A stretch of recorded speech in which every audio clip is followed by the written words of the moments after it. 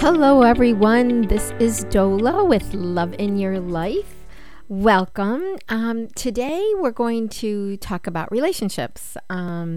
Everyone that knows me or has been listening to me knows that I sort of go back and forth between speaking about a subject that I'm very familiar with from a professional standpoint, which is career matters, and those subjects which I have studied for my life, which because I have great interest in, which has to do with relationships.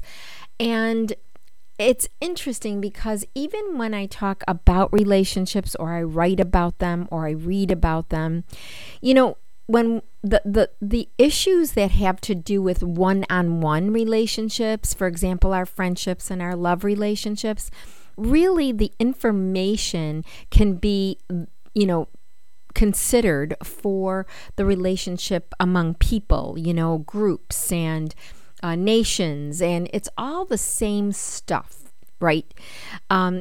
If you think about it, it's the content is similar. You just have to change the context. So if I'm talking one-on-one, which I usually am on this particular podcast, the information can be accepted, used, learned for the purposes of bigger projects like, work relationships or world relationships or nation relationships. And I just want to make that comment because, oftentimes I talk about relationships, which has been something I have had a lifelong interest in. Therefore, I do read a lot about it. I do study it. I was in school with my graduate studies getting what the degree was called was social foundations, but I certainly was studying an individual, John Gottman, and I mentioned him on this program before, who is a psychologist who has studied relationships and in particular why they don't work. So one of the things I wanted to talk about is some of his work. John Gottman's work has to do with what he called the four horsemen of the apocalypse. And if you think about the word apocalypse, right, he's talking about the end of relationships, the doom of relationships, right? And the reason I want to bring this up, not because I like to talk about, gloom and doom or negative things, but just the idea that learning about what goes wrong in relationship can sometimes alert us and cause us to have a greater consciousness about our own behavior within relationships. And so I think it's a learning experience, and I'm all about that, right? So John Gottman called criticism, defensiveness, contempt, and stonewalling the tiebreakers of a relationship, right? And if you think about those words, like I said, you can extrapolate that to, any type of combination of relationships, and because it's so true. For example, in the world today with the criticism thing, let's talk about criticism. So, it's political, there are wars that are going on with respect to criticism, right? One, the right is criticizing the left. So there's a great deal of polarization that occurs in our politics that really is technically unnecessary. And by the way, it's a deal breaker. It's a tiebreaker. It's a doom, right? The apocalypse, the end of time. End of relationships. And to the extent that we keep criticizing one another, things don't get done, right? You stay in that space of criticism, and it's my opinion against your opinion. And at the end of the day, it's just opinion, right? So my thought is, why not let's find a way to work this through where you get a little, I get a little. It's just kind of like balancing what I want and need for what you want and need so that we can all live happily. We might not get everything and we never will, right? But that's the nature of our humanity. We're not going to be 100% on anything.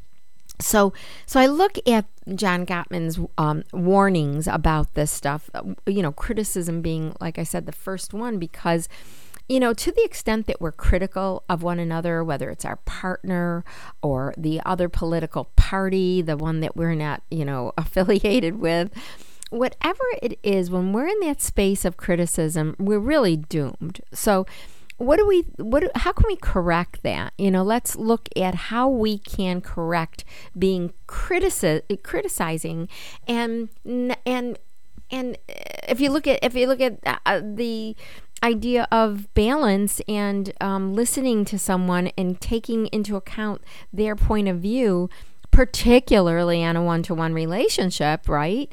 Whether it's your spouse or your friend or whatever. Criticizing them is not going to resolve anything. It's more or less going to be a discussion without criticism. So criticism doesn't really have any room here.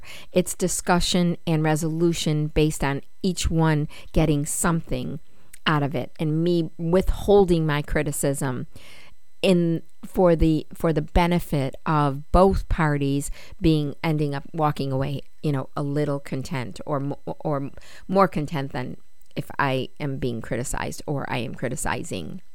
So on both ends, you're not going to walk away happy, whether you're the criticizer or the one being criticized. The second one, defensiveness. This always made me wonder.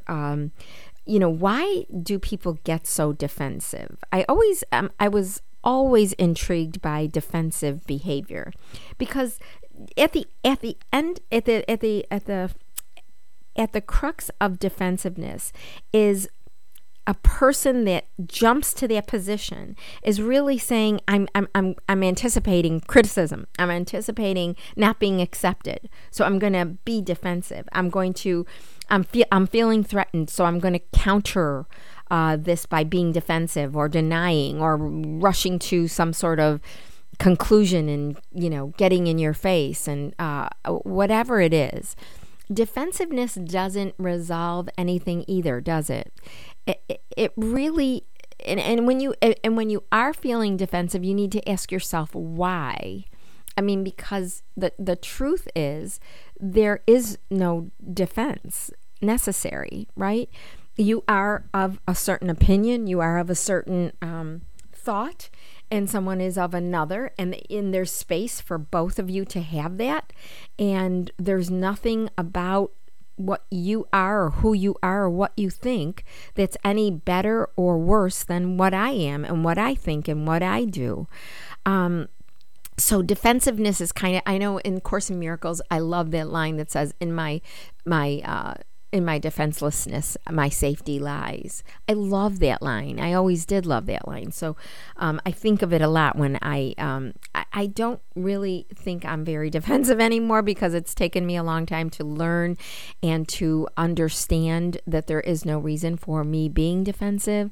Because the truth is, if I'm being truthful, if I'm being honest, there is no need for defensiveness, right? I really don't think that comes from a position of truth. It comes from a position of being concerned about or threatened about something that you feel you're guilty about, I think. Okay.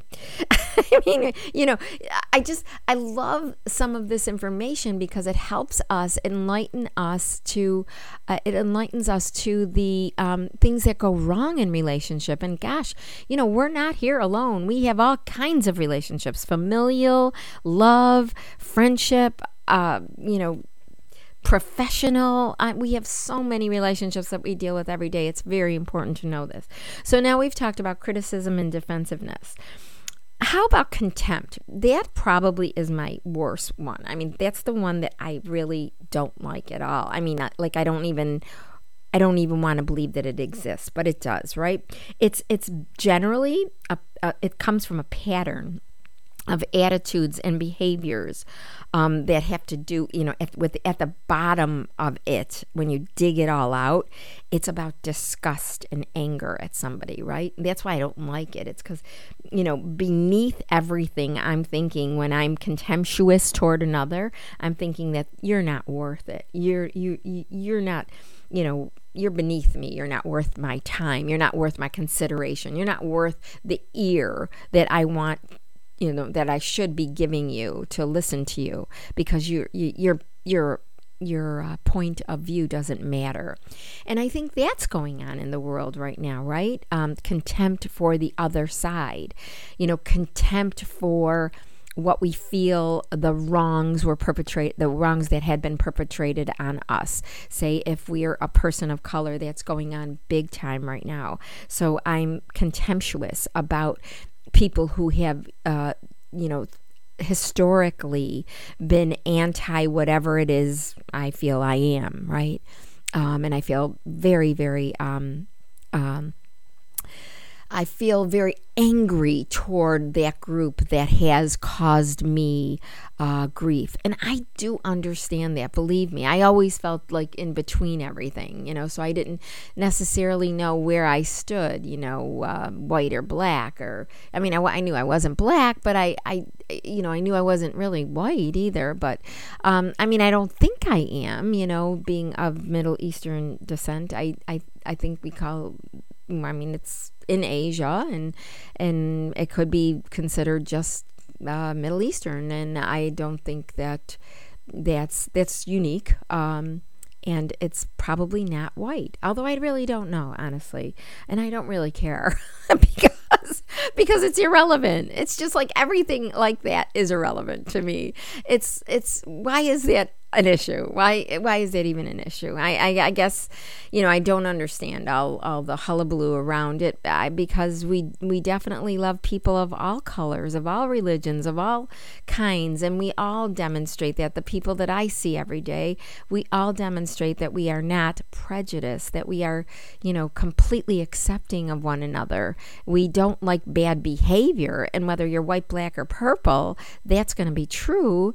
But other than that, I don't get the whole wholesale view on looking at a particular group and calling them prejudice to the extent that I'm contemptuous now toward them, with disgust and anger toward them.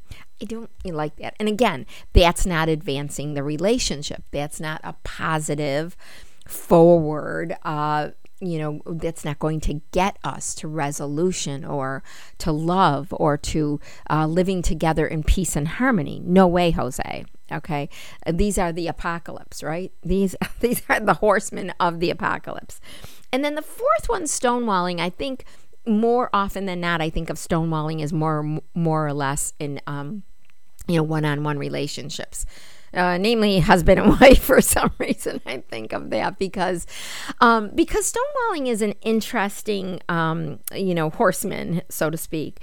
It's not communicating, it's not cooperating, it's choosing that stance in lieu of or in fear of it getting it escalating. You think that by not saying something, that you're really going to de-escalate something, but in effect, it really kind of demonstrates your disregard for someone else's thoughts and opinions. So it's more frustrating for the person that's being stonewalled. Why won't you talk to me? Why won't you communicate? Why do you think that by standing there and not even allowing a conversation to take place, why do you think that's a resolution? And I think of it as husband-wife, but, can be, or, whatever, spousal relationships.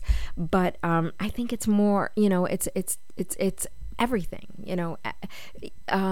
it's everything. It can be considered to be bigger than one-on-one relationships. So why do we do it? Let's get to that, because I know we're getting close to 15 minutes anyways.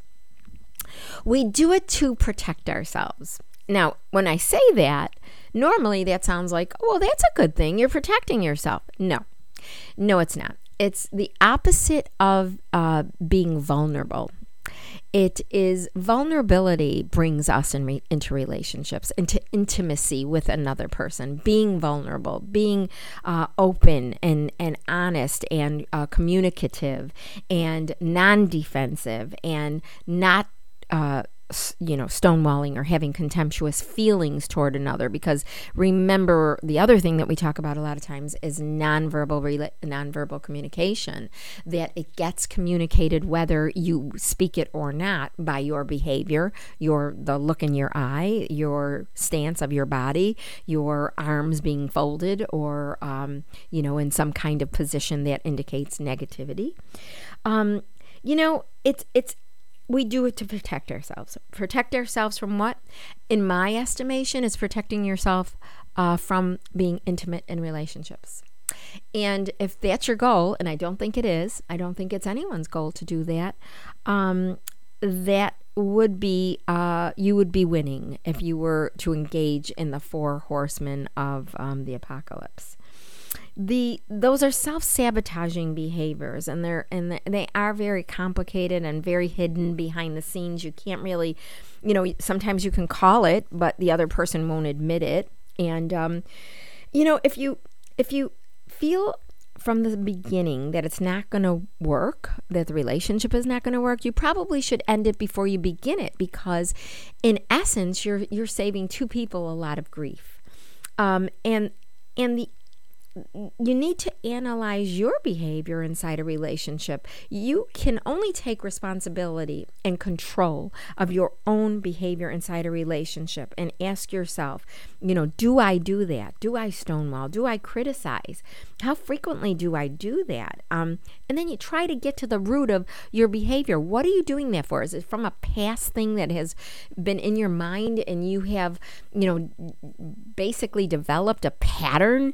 And, that defensiveness, for example, coming from, a relationship with a parent, that now you feel, that you have to, protect yourself because you're going to be criticized. Maybe you had a parent that criticized, but don't extrapolate that from a parent to your spouse, because you're never going to make that relationship work. And I think your intent when you took on a spouse was to make it work. And I think looking at these 4 horsemen will allow you to at least do some kind of self-reflection, so that you take responsibility for your part in creating the stress inside of a relationship, not always looking at your partner and seeing the wrong in them. That's why people do go to a counselor, so a third party can look at it very very objectively and give some feedback to the couple, say, for example, to see what kind of discussion can take place that gets them to some type of resolution, or at least acknowledgement of their piece in creating the stress within a relationship. So, I mean, if you analyze yourself, you'll look at the 4 horsemen of the apocalypse and understand how you count on them to protect you. Protect you from what, though? And again, once you understand it's protecting you from being close to somebody, then, your thought next thought ought to be, well, that's dumb, because I want to be close to that person. I really do. So I'm self-sabotaging. My behaviors are self-sabotaging to this relationship. And if that's not your goal, and I don't think it is, if you, like I said, if you went into this with the understanding that you wanted this to be a relationship, then consider that you're both on the same team. You talk about your goals together. You look at your partner as a partner and a partnership, and you ask yourself, what can I do to be self-loving rather than self-protecting? I think that's probably the biggest question. And, I would look at that as the big picture with the political environment and the cultural issues that we're facing today. But I guess I have to stop here because it's almost 20 minutes. Anyway, I hope you got something out of this. I know it was a little bit disjointed, but what I want to do is talk about relationships so that we can all, have that thought that maybe that, some little beam of light gets through and says, wow, that was really helpful to hear it in that way. That's how I often learn, is I know this stuff, I've heard this stuff, but boy, does it sound differently in this context, and I really got something from the way in which it was said today. So anyway, love in your life, guys, personally and professionally, all the time. You need love in your life. Until next time, everyone. Bye.